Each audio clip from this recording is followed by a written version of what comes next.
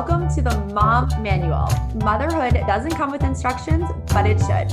We are on a mission to highlight ordinary moms doing extraordinary things to build the ultimate mom manual.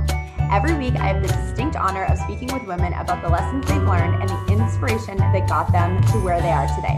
Join us for a conversation that will spark creativity, provide actionable tips, and celebrate the ordinary and extraordinary moments of motherhood. The Mom Manual starts now. Hey everyone, it is Tara Williams with the Mom Manual. I am so excited to introduce Alyssa Miller to the podcast today. She is a registered dietitian. She's the creator of Table Talk, the owner of Nutrition for Littles Instagram, and the host of Nutrition for Littles podcast. Alyssa, welcome to our podcast. Thank you so much for having me. Alyssa, can you tell all our listeners a little bit of your background and how you became a registered dietitian and really went into this world? Yeah, absolutely. So I was studying nutrition in undergrad and I could not stop reading about it. And I remember my dad used to always tell me, what you do for work, you better love it. Like you're going to do it for the rest of your life. You better enjoy it. And I just literally could not stop learning more and more about nutrition. And it actually got to the point where my mom's good friend's daughter had an issue where nutrition was the only thing that solved it. She went on all these different medications and she was having seizures and she went on this special diet. I'm sure many of your listeners have heard of it. It's called the ketogenic diet. And it was actually created for children in this instance. And my mind was blown. I was like, are you kidding me? Even like medicine couldn't help her and get her seizures down. She went on a special diet for a period of time, completely cured, seizure free. And I was obsessed. And from that moment on, I was like, okay, I want to go into nutrition. I 100% want to work with kids. This is what I want to do. And so I remember being an undergrad and learning about picky eating specifically. So for those that don't know, I focus and I specialize in picky eating, of course. And I remember learning about this in school and it all seemed so easy. I was like, oh, well, of course your kids are going to eat whatever you put on the plate, right? Yeah. Fast forward a few years, I became a mom, but that's a next part of the story. So essentially I learned all this information. I'm super interested in it, but real life hits you. You want to get a job, you find a job. And I worked actually with tube fed patients. So people who couldn't swallow by mouth. And it was actually super interesting because I worked with all different ages. And a big part of my job that I loved so much was actually helping patients get off the tube feeding, which is basically a direct port into your stomach, and back to eating food by mouth. And a big process of this is learning how to chew again, learning how to move food around your mouth. A lot of the process that our babies actually learn around 6 months of age, and going back to kind of those basics. And at the same time, I was having kids and my son, right around 2.5-ish, started to get picky. And this is a really normal time for this to happen between 18 months and 24 months. And so my son started to exhibit picky eating behaviors. And there was part of me that remembered that undergrad from a few years ago, the education I had gotten. And I was like, oh, I know exactly what to do, except for I had no idea what to do. And I remember very specifically, I was sitting in a Chick-fil-A and we were with friends who had a daughter about the same age as my son, maybe a little bit older. And she wanted to go play on the play place. And they asked her to take 3 more bites before she could go play. And then my son looked at me and he said, I want to go play. And I was caught in the middle between, how do I want to handle this? Right. It was like my first parenting decision. And I was just like, okay, I can either kind of follow my friend's advice and how they parent, which I think we've all felt that tug, or I can try something different. But I also knew that I didn't want to offend the friends that I was around. So I just kind of said the same thing, like, hey, 3 more bites, then you can go play. Wait, and sure enough, he did it. Here because you're so conscientious. First off, I wouldn't even notice that that's like a parenting decision. Maybe you have to totally line of work to think about that. And second, I'm just like, whatever, go play. Yes, exactly. It felt like a defining moment, especially because of my history and what I had learned. And so I kind of did the same thing. And here's the thing that I think a lot of dietitians won't tell you is that pressure actually does work, but it doesn't work long-term. And so when you say something like, hey, 3 more bites and you can go play, the first few times they hear that, it usually does yield results. If it didn't, we wouldn't keep doubling down on it. And so he took a few bites, went to go play. And then we had another kind of standstill at the table and another one. And it kind of snowballed into the situation where I was like, okay, hold up. I remember learning something different in school, but yet parenting and the snowball of parenting, right? Of everything just coming on at once. I was just in survival mode. And so I just realized we were going down this path that I didn't want to keep going down. And so I went back to the basics, went back to the research, and really dug in and started putting some of these things that I had learned to the test. And it started to work and things started to reverse. And not only, I don't even know how to describe this. It's not just about the vegetables. It was our relationship. Like my relationship with my toddler was deteriorating because I was adding pressure and he was mad at me and mealtimes weren't fun. And things started to shift so much that, of course, there's like the bonus of actually getting vitamins and minerals, but our relationship started to flourish. Like truly, meals were a place of connection between us. Not always, it's still a toddler, right? But there was just these moments of real connection. And I saw this opportunity to say, hey, this is something I want to help other parents with. And I think I can do that. And I think I can do that through Instagram. So that's how I started the Nutrition for Littles podcast and Instagram. I love that. And before we started the podcast, I told Alyssa, this isn't an area I'm super familiar because I have 4 kids and I wouldn't consider them super picky eaters. I would say my son is the pickiest of all 4. Like he won't eat fish. He won't eat shrimp. So we have salmon and shrimp a lot in our house. And I used to make something different for him. And now we do you have to take 3 bites. But even the other night, I'm trying to think of what I made. Everything I make is pretty benign. It's not like I'm cooking haddock or something. And we did ice cream sundaes. We cut up all the Halloween candy and we folded it into ice cream. Like it was Cold Stones. Yeah. And I told him, if you don't finish your food, you cannot participate in this. So you can finish or you can do it. And he just chose to go up to his room, which really broke my heart. Yeah. So I was like, oh, he doesn't like eating it that much that he's going to choose to go to sleep instead of doing this like super fun activity. So I am really excited to listen to this today and get your tips. So what is going to be your first takeaway for everyone listening? Yeah, absolutely. Hands down is what I call the division of responsibility, which was actually coined by another dietitian, Ellen Satter. And really the idea behind this, and this is actually what I learned in undergrad that sounded really easy. But of course, we all know things that sound simple rarely are. And this is kind of the rub with the division of responsibility. So what that is this idea that we all have roles at the table and around food. And if we fulfill our roles and don't cross the boundary into what our kids' roles are, that this will keep kind of a symbiotic relationship and that things will continue to develop. So in this instance, division of responsibility, it is the parent's job to decide what foods go on the plate, when you're eating, and where. This is kind of a 10,000 foot view because we can get a little microscopic about it. And then the child's job is to decide if they're going to eat the food that's presented and how much.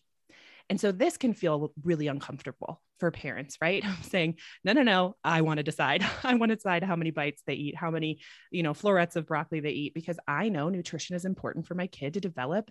This is a very important time for their brain and all these things, right? And we want them to grow and develop, and we love them. And we know good nutrition is good nutrition.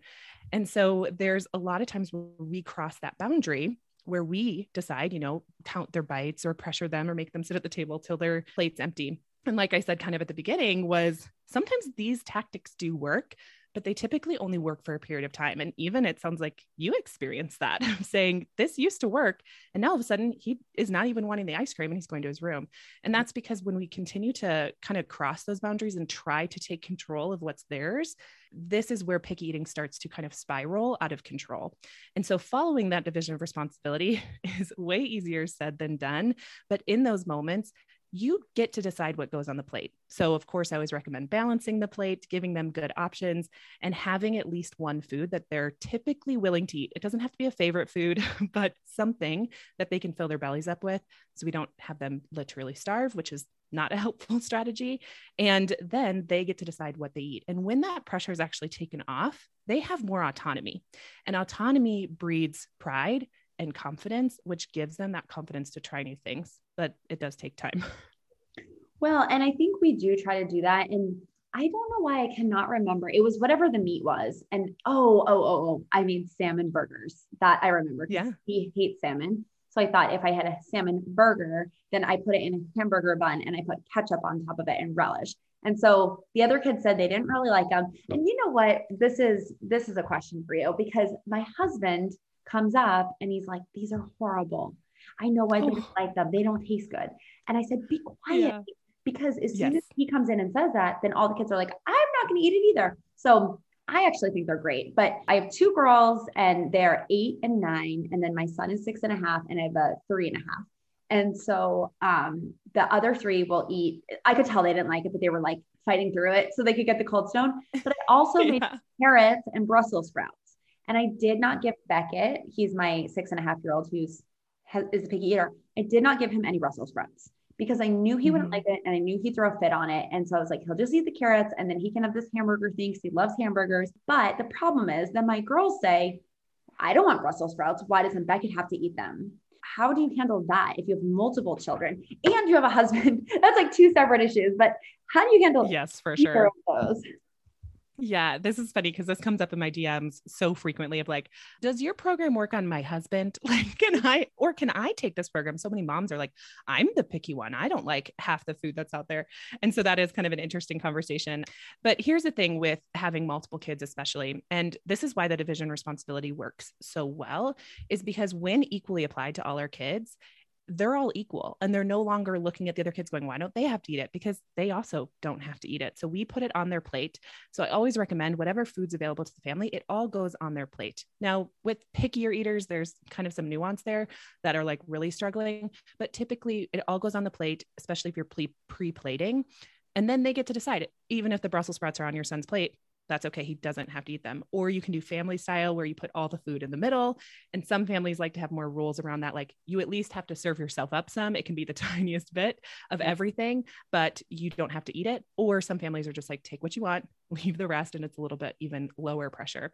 And so having the food physically on everyone's plate then would kind of take away that feeling from your daughters. Like, wait, hold on. Why doesn't he have to have them on our plate, but we do? So there's no comparison there. And then once they're on their plate, when we're following the division of responsibility, no one has to, right, being pressured into eating what's in front of them. Truly. And that can feel really scary. I can feel the pressure from the listeners right now going, wait, what? They can just not eat anything. He would only eat the carrots and he would never eat the salmon or the chicken or the, like any of the meat stuff. He would never eat any of that. So how does that work then? Yeah. So that's the fear that comes up, right? Is they're never going to, they're never willing to. And here's what I will kind of say. I'll answer that, but I will flip it the other way as well. All of the research shows that when we pressure our kids to eat things, they rarely, if ever, eat them as adults. And so this comes back to kind of the idea of what's more important as a parent. Is it today eating the broccoli, taking the bite, or is it that they have a good relationship with broccoli, like broccoli, realize it makes their body feel better and function better, and want to continue it in their diet for the rest of their life? Yeah. And that's the mindset that I take. It's this like 10,000 foot view, right? And so with fish is a hard one too, right? And so we kind of think of it the same way. It's like, okay, I would love it if one day they eat fish, but I know several adults who don't like fish. We all kind of have our food preferences. So the only way that we can guarantee our kids won't eat something is by stopping offering it, by stopping putting it on the plate, by cooking it, bringing it in the home, right? So we want to continue to give them exposures. The research suggests that it's minimum or average, I should say, 30 times exposed to a food before a child will try it or like it. So typically, if you're listening to this podcast or you follow me or you're interested in picky eating, you likely have a pickier eater that's probably going to fall on the higher end of that. And so just when we think of, even if you have salmon and fish all the time in your home, like let's take salmon, for example, how many times do you probably serve that a year, do you think?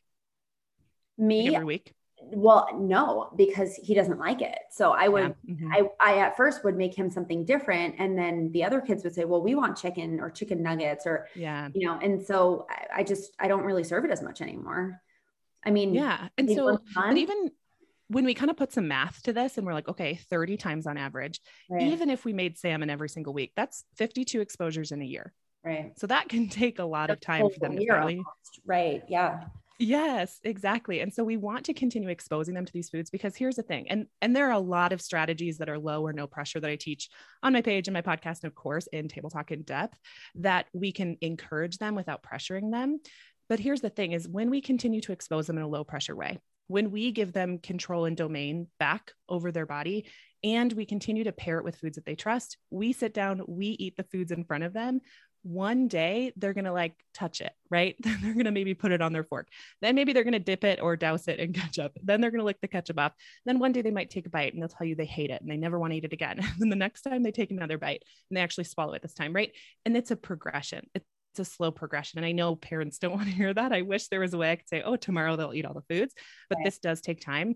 And I try to remind parents too, that they're brand new eaters. So a lot of times, especially, I mean, your son's 6.5, he's only had 6 years of experience with food. Right. We've had decades where we can even look at something like a brand new food to us. So let's say pomegranate, and we can kind of guess what that's going to taste like based on other food experiences we've had. And we can start to kind of connect these dots, and kids can't do that, A, because they don't have the experience, but also because their brain literally is not formed yet to be able to do that until their teenage years, at least. And so we start to just think of it that way, of exposing them, giving them the opportunity, creating a positive experience for them so that hopefully one day they try it. And also being okay knowing that we all have different food preferences. For myself, I don't like olives or mushrooms. Very rarely will you see me eat olives, particularly. Sometimes mushrooms, because I try to model trying it in front of my kids, but I don't love them. So we're probably also not going to bat 100 on trying to get our kids to like eat all the foods in the world, you know? Well, I think it's so interesting. I mean, this is really like, you know, losing the battle to win the war, right? And when you look at it from the perspective of, I could win this today and he could have the ice cream, but then he's going to grow up and never have salmon again. I'm like, ooh, okay. Yeah, this is just never something that I had thought about. You know, what my son does, and I would think a lot of people who are listening, or you get this question a lot. And now the more we're talking, I'm like, no, he definitely is a picky eater, because I'm thinking of all these scenarios, and it's not, he's never struggled to get nutrition though. Like I do have some friends who eat so little that where they're truly not getting like any dairy or, you know, whatever they need. So I've never put him in that camp, but he will put the food in his mouth and it's like he's choking, like he's gagging on it. And I used to really pressure him and be like, eat it, and stand over him. And now I'll just say, you can sit as long as you want. You don't have to eat it, but you won't get dessert. So it's your choice. Yeah. And then his siblings are so sweet. Like his 2 sisters will come over and they'll say, I'll take a bite for you. You know, things like that. Yeah. I mean, it's like this physical reaction. So how do you deal with that? If you're, you know, they're wanting to do it, but they're sitting at the table, literally gagging, like gagging. Yeah, for sure. So there's kind of 2, probably more, but 2 for our purposes today, reasons that gagging is happening. So there's one that's more oromotor, like they need to be evaluated to the physicality of their movements. And so first I would recommend doing that, especially with gagging around 6 years of age. So once we go past the baby stages, very normal to gag, actually encouraged and good. But once we get older, there's kind of that. Then we have kind of like the picky eater gag, which is actually a physical response to emotional stress, right? And so when we do see excessive pressure put on the kids, they start to build it up even further and further in their mind, right? They dig their heels in. And we've seen kids do this, and they could do this on anything, where you're like, no, you will eat it. And they're like, no, I won't.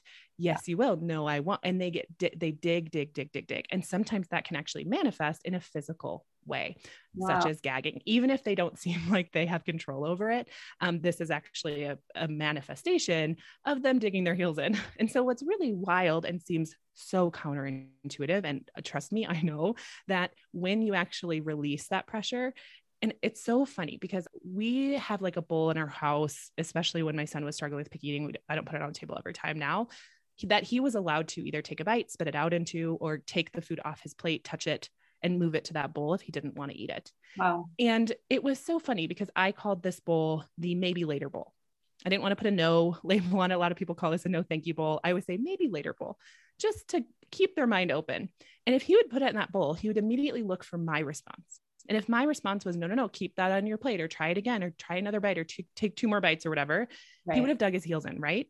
Through the food, continue to put it in the bowl, whatever. It would have been like a battle at the table, versus I actually have experienced sitting there and telling him, and I know every kid's different, telling him that's okay. You don't have to eat it. So oftentimes then he would pull that food back out of the bowl and put it on his plate. But the second he would do that, he would look to me for my reaction. And I know that if I would have escalated it and maybe even praised him and said, way to go, buddy, I knew you would like it, or good decision or whatnot, he would then recommit to his original decision, right? And this is just the fact of toddlers and kids.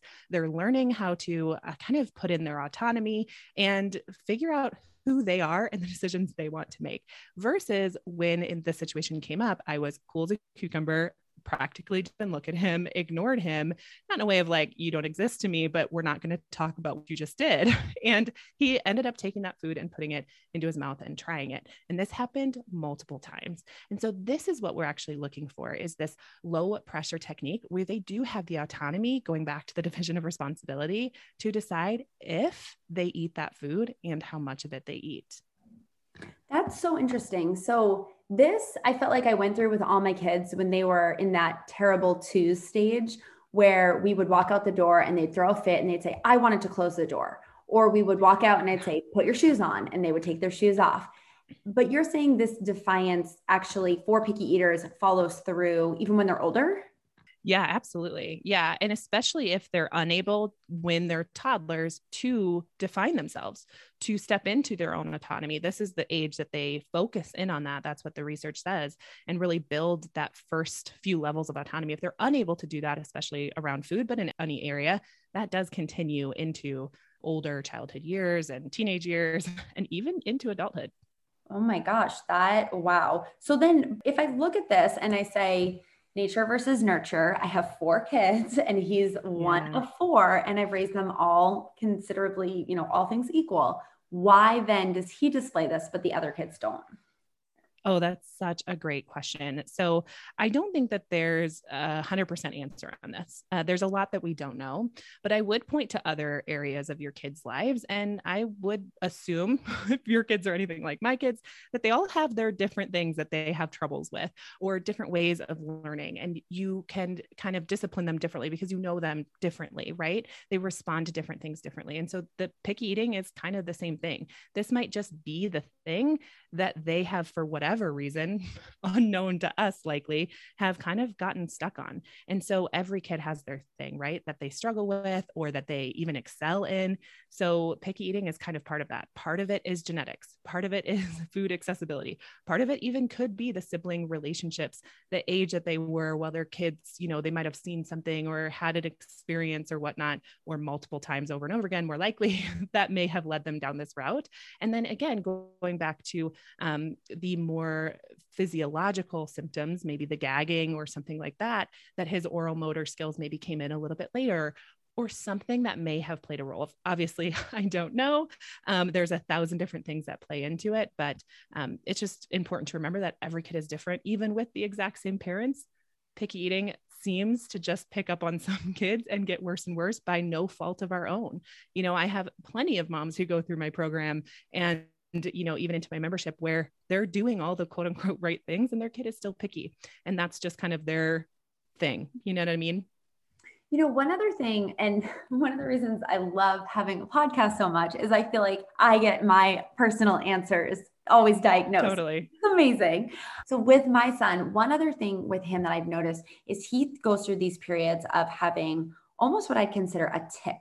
So for example, for a while he had this loose tooth, and he was always wiggling that loose tooth. Like his hand was always in there. And then the tooth fell out, and he went through a period where he was kind of like licking his lips. So his mouth was always like, his lips were always kind of like raw red almost, and dry. And he went through this period where he didn't want us to hug him. Like he couldn't be touched. Like it was like I had fire on my hands. So he's gone through all these different things. And I think he has some sensory processing. That's as a mom, what my gut tells me. So I wonder, is this picky eating, is it related to things like, anything on the spectrum, or an ADHD or an autism? Is there a relationship there? Yeah, absolutely. So sensory processing disorder, whether diagnosed or undiagnosed, can definitely play into picky eating specifically. And again, going back to even to genetics and their exposure. And we see it even more commonly in autism for sure, but also the relationship of how long it takes to kind of get over it or get over the hump is that essentially takes a little bit longer in some of these kids. But a lot of the tactics are the same that I would do for any neurotypical kid, because the process is the same. And especially with sensory processing disorder, we're looking at getting more sensory input, and the younger, the better. We can start on that, but it is never too late to get them exposure to different textures. And that's the interesting thing about food. And especially it sounds like the food that you're serving in your home, right? Every broccoli floret is a little bit different. Every strawberry slice is a little bit different. One's more sweet, one's more sour, one's more crunchy, one's more wet. And so there's a lot of sensory input that's going into our mouth. And that's hard for any kid, especially kids with sensory processing disorder. So it can just take a little bit more time, and being more intentional about bringing those different sensory experiences to our kids, both at the table and away from the table. Yeah, that's so important. I think this actually leads really perfectly into our next takeaway. Yeah, absolutely. The next one is really thinking about making the table a positive place, having positive experiences with food as best you can. And this is what I teach inside Table Talk really in depth, is this idea of setting them up for success. So we can do everything we can do kind of to tee them up so that all they have to do is sit down and knock it out of the park, right? And this doesn't mean fully catering to them. I kind of say this thing where I say, you want to be considerate, but you don't want to cater. So in being considerate, we want to set them up for success to have a positive experience with food. And a lot of times you see this go viral on Instagram with having fun with food, put sprinkles on your broccoli and your kid will all of a sudden eat it. It's this idea of bringing play and bringing fun to the table and letting them have a positive experience with the food. It goes beyond that, because what we're trying to do is have connections be made in their brain that this food is not to be feared, because actually biologically they're told that some foods are to be feared specifically. And this is actually, I hate to say this to parents because it sounds so like, it feels draining that you're like, actually, this is a good thing that they're picky because this happens around this 2 years of age where they can start toddling away and putting things in their mouth that could be dangerous, right? And we think of like the olden days, we weren't necessarily around our kids all the time and they could pop things in their mouth. So it's actually a defense mechanism that pops up. And then we tend to like overanalyze it and add pressure and do all these things that we could potentially have it get worse. And so anyways, bringing us back to this idea of fun around the table, it's really about creating these positive experiences with food, even if it doesn't go in their mouth, that they're no longer kind of afraid of it, right? And not afraid of it in the way that like broccoli is going to pick up a knife and stab you, but really in this way that I can trust this food so much that I could put it in my mouth, which is a very vulnerable place to put anything, right? Like that's very vulnerable to pick something up that you've never seen before, haven't liked in the past, don't know if you can trust it, don't know what it's going to taste like, and put it in your mouth. And so this is just kind of part of creating a positive mealtime experience and also an experience with that food. It's not always possible. They're still kids. We still need to hold our boundary. And sometimes they're not going to be happy with that. And that's okay. So again, it's kind of riding that line between being considerate rather than catering to them, but making sure we're doing everything we can for them to experience the food in a positive way, even if they're not eating it. Yeah, that's so interesting because when I think about making food fun, I think of putting whipped cream and sprinkles and, but it doesn't have to be all the fanfare really. Right, exactly. Sometimes it's making little jokes about, I have this story on one of my highlights where my son wasn't into Brussels sprouts. I get it. And I, at one point, started kind of humanizing these Brussels sprouts and told him that this was the baby Brussels sprout and this was the big brother Brussels sprout. And this is the mommy and the daddy Brussels sprout and the grandma Brussels sprout. Cause whatever, it was shrivelly and this one was little and whatever. And he got super into it. And all of a sudden he wanted all the baby Brussels sprouts. And so I just kept handing him the tiniest Brussels sprout. And we kind of were laughing about how tiny these little Brussels sprouts were, and he loved it and he just kept eating them. And soon enough, he had eaten so many Brussels sprouts, baby Brussels sprouts, but that really adds up and makes a difference. So sometimes it's just about humanizing the food or laughing about the food or listening to the food and how crunchy is your carrot. And sometimes it can be more about that and the experience or laughing and connecting with your kid rather than the whipped cream and sprinkles, which also can work. I love that. I think that's such a cute idea. And I think for anyone listening, they might say, oh, that's not going to resonate with a 6.5-year-old, but it totally would. Yeah. I mean, my kids are still at the age where they all Chippy, the little elf. We have this joke, they Yeah. touch him now, but starting December 1st, they can't touch him or he loses his magic, so it's like our Right. kids, I think sometimes we think they're too old for something, but I love that idea. We're totally going to do that and make like puppets out of them. I'm thinking of all these fun things now. Okay. I love that. Yeah. And have a positive place at the table. Any other tips kind of like that? Cause I think that's such a great actionable one. Yeah, absolutely. Kids love toothpicks, right? And of course, you have to decide how your kid is with sharp, pointy objects, but they do make food pricks, which are dull on the end.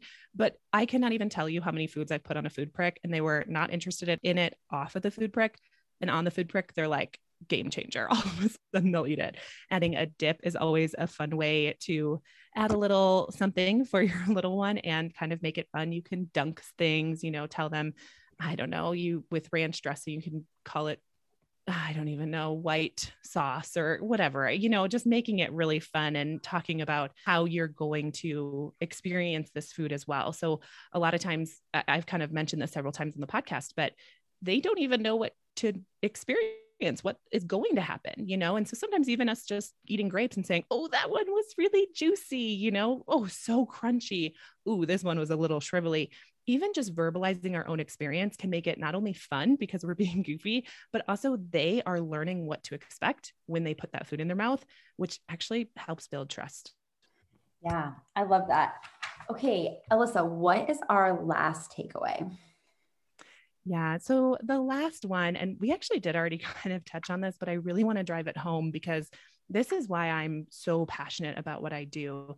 It's less about just eating a bite of broccoli today and more about this long-term relationship with broccoli and really raising a healthy, happy, intuitive eater that's able to tune into their bodies, that's able to enjoy foods, that knows how different foods make them feel and chooses things because they do feel better when they eat broccoli. And ice cream is fun to go out with mom and have an ice cream date and, making these choices because it's coming from an internal place rather than an external place of, oh, mom says I have to eat this so that I can get XYZ.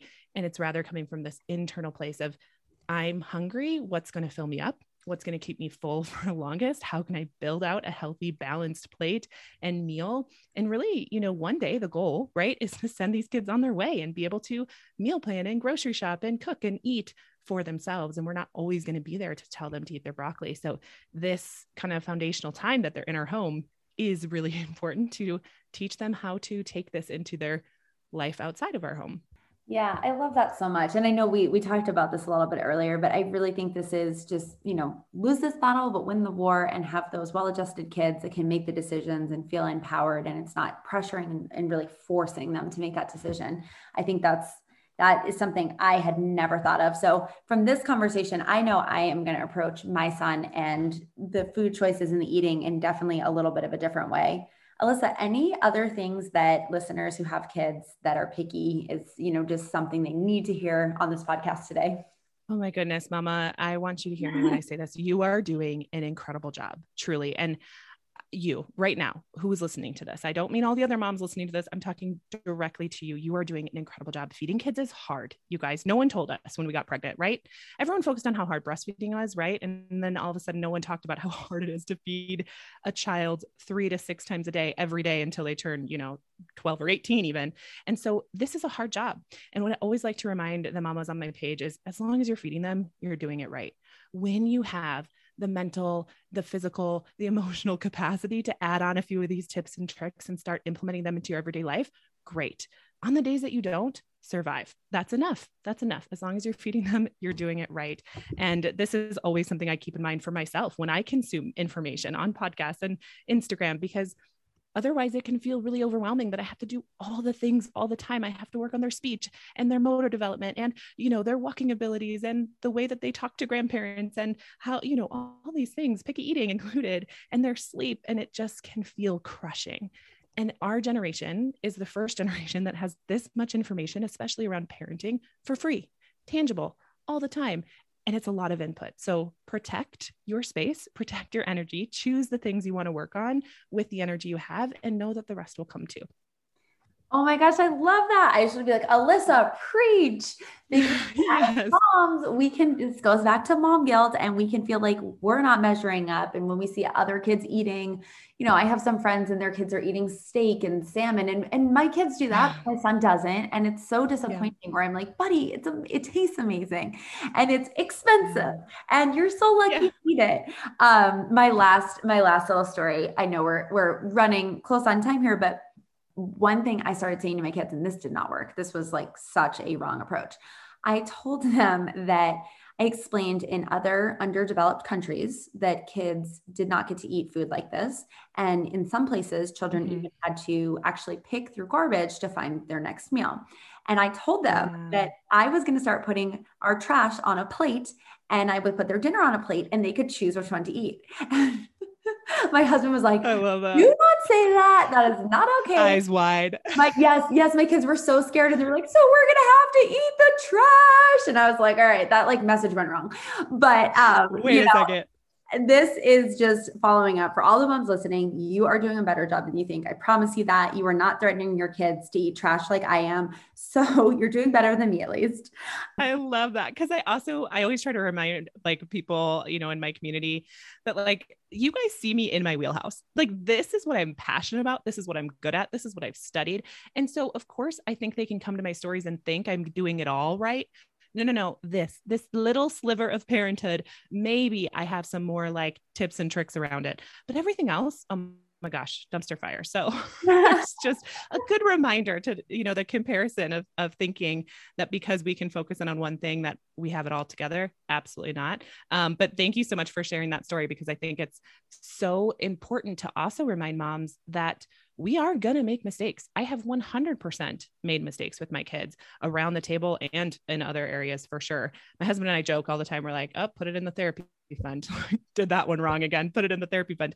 And truly because we're going to make mistakes. And the best thing we can do is learn how to repair those mistakes with our kids and recognize them and know that, okay, like you said, like, oh, that wasn't quite the right tactic. Let's try something else. And we always have tomorrow.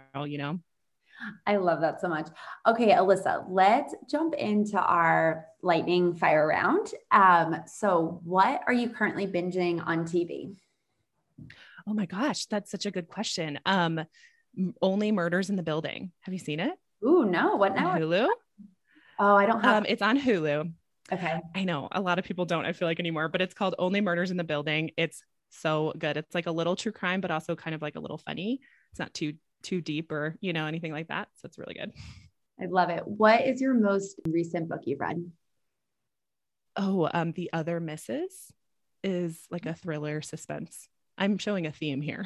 Yes, I'm seeing a theme. Okay, what's your go-to productivity app? Oh, my go-to one is Trello. However, I'm currently literally this week in the transition phase between Trello and Asana, and I am loving Asana. We use Asana. I do love that. For all the business moms, that is an amazing app. Sure. Okay. I'm going to put a personal one for my husband. We have a project. Oh, I'm excited about it. With your husband. I never thought of that. I use this app called Cozy, and it's me. Oh, I've heard of that. My husband and my nanny is on it. And so the three of us coordinate. It's a schedule. It even has grocery shopping lists on it. Like you can put anything on there. That app is amazing for personal. Okay. I'll check it out. I won't submit my husband to Asana yet. Yeah, Asana, that's intense. Like you're signing Yes, stuff. Although I could use Asana with my husband. Okay, what is your go-to de-stressor? Oh, such a good question. Walks for sure is like the first thing that popped into my brain. This is actually an active thing that I'm currently working on in my own personal life is finding better de-stressors. So going for a walk outside, 100%. But I have like boundaries on my walk that I need either alone or the kids can't bring any scooters or bikes that I'm gonna have to carry back myself. Interesting. Okay, I love that. So I like to go on a walk alone. Yeah. Alyssa, this was amazing, super informational. And I'm sorry for everybody listening, because I feel like this was a one-on-one session for me about my child, but I do really appreciate you answering everything about Beckett because I have all these notes, if you could see my page. Alyssa, where can everybody find you? Yeah. So first of all, thank you so much for having me. I appreciate it. Anytime I can share this message. So the best place, probably the place where I hang out the most, is on Instagram at Nutrition for Littles. There's little periods in between, so you can find me there. I hang out mostly on stories, and do a lot of teaching and things through that. And then, of course, since you guys are clearly podcast listeners, I have a podcast as well, Nutrition for Littles podcast. You can subscribe. I do weekly episodes. Right now, they're like 15-minute episodes, quick tips. Like, they're directly to the point. Mom life. I know that we're all busy. So each episode is just like one new thing to learn about. So you can go over and subscribe over there. And of course, for those of you who are truly struggling and you're ready to just get picky eating out of your home and reform those connections with your kids, I created Table Talk, and it's open all the time because I know moms need help now. So if you're interested in that, I also have that program available to you. It's an 8-week program that is specifically to teach you all the strategies and the foundations to have in your home to prevent or reverse picky eating, plus some really important tangible things that you can get started on. I actually have 2 weeks in there specifically to tell you to integrate the things that you're learning into your life. Because I know so many of us can just like hear things and never actually apply it. So it's really hands-on, which is why I loved your podcast. I loved that you were like, hey, give them some takeaways so they can actually put this into practice. Absolutely love that.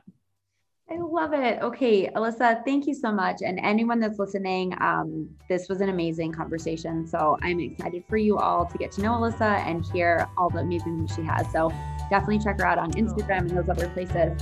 Alyssa, thanks so much for joining us today. Oh my goodness. Thank you so much for having me.